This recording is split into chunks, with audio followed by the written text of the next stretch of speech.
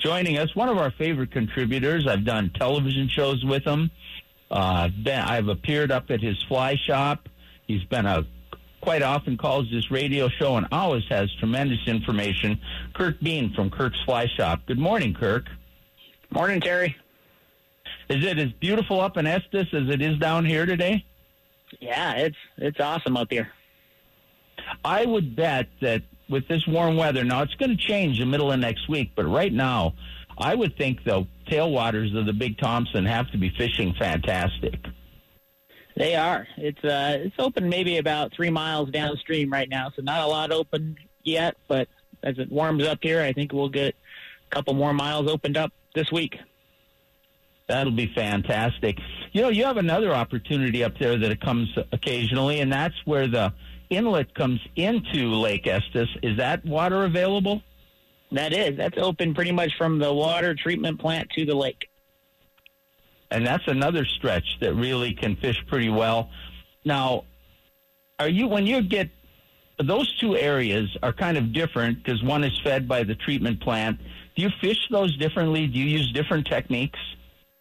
We do, yeah. It seems like the inlet there, you can go a little bit bigger flies. You don't have to go quite as small. The tailwater seems to be tinier stuff, little midges and stuff like that. When we get these different weather days, do you get any dry fly action at either place, or is it mostly just nymphing? No, both areas on a nice day, you'll get some midges coming off, and you can get them hit on top pretty good. You just got to go really tiny. Yeah, and going tiny doesn't lend itself. I love to fish a dry dropper type rig, but that's difficult with midges, isn't it? With the tiny size of the flies, they don't support much. Right. So generally, even if I'm just fishing one of those little tiny midges, I'd like to put a bigger dry in front of it just so I can have an indication on where it's at and set the hook on anything that kind of bites around that fly, rises. Yeah, I couldn't agree more because with my old eyes, if I could throw a stonefly and a grasshopper all the time, I'd do a lot better. Right. Because I can see it so much better. But you really excel at fishing those small flies. You still using the same unweighted techniques down below in the tailwater? Yeah. I kind of changed it up a little bit. I do more jig flies as my lead heavy fly, and they don't seem to snag up as much. Now, explain what a jig fly is compared to a normal fly. So a jig fly is the hook eye is just like a jig, and then your hook will float float upward, so it's not snagging on the bottom as a normal hook where the bead is kind of in the middle of the hook, and the hook is down on the bottom and snags up a little bit more often. And I find too with jig flies, sometimes you get a little better hook set in the top of the mouth too, don't you? Yeah, I do. I think that for sure. Yeah. Now, the jig flies, do you have an assortment of jig flies that represent a number of different bugs? And are you buying little jigs and tying the flies? Or are you just buying pre-made jig flies? I'm pretty much just buying pre-made jig flies. I tie some of them, but yeah, there's an assortment in all the basic fly patterns like pheasant tail, hare's ear, stonefly imitations in the jigs. And then the one thing that you want to do with a jig fly is make sure you don't tie to the bend of the hook, or that kind of ruins the way that it rides. So if you're going to do a dropper behind it, you want to tie directly to the eye, so that jig is going to have the same presentation as it would if it just was by itself. Now, do you sell jig flies at the store? We do, yes. Okay, good. So people are coming up. Well, if people are coming up to fish the Big Thompson, they should stop at your store anyway.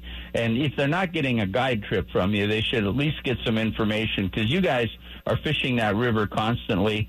But do you expect this weather that's coming up in the middle of the week to change the fishing down in the Big Thompson much? No. Normally on a snowy day or a front coming in, it can really even get better. Yeah, you'll tend to get some different hatches and things, won't you? Yeah. If it's cloudy, it seems like you get a little bit better surface action than you do on a sunny day.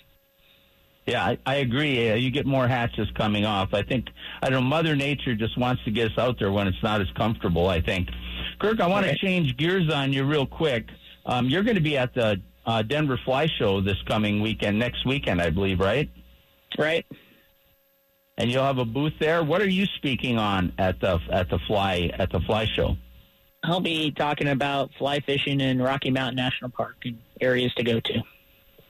And that's really one of the mainstays of your operation, isn't it? It is, yeah. In the summertime, that's probably our main area that we take people is up in the park. The park is really a draw. You know, I find the park is such a beautiful place. Now, until I started fishing with you, I kind of thought about it as the essence of fly fishing, where you're in this beautiful place and it looks so incredible, but you catch a lot of little fish. Then I started hanging out with you, and I started catching big fish up there. So it changed my view of the park. But there's such a variety of fishing up in that park, isn't there? There is. There's some little small fish in some of the small streams, and then there can be some bigger fish in the small streams kind of next to lakes and stuff where they can grow bigger. And even the alpine lakes themselves can be great fishing.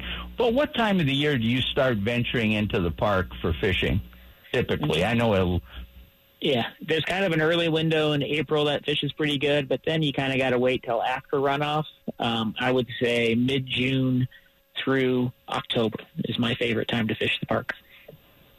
And you do other trips up there, including backpacking, and you take llamas. Describe all the things you offer for people going in the park.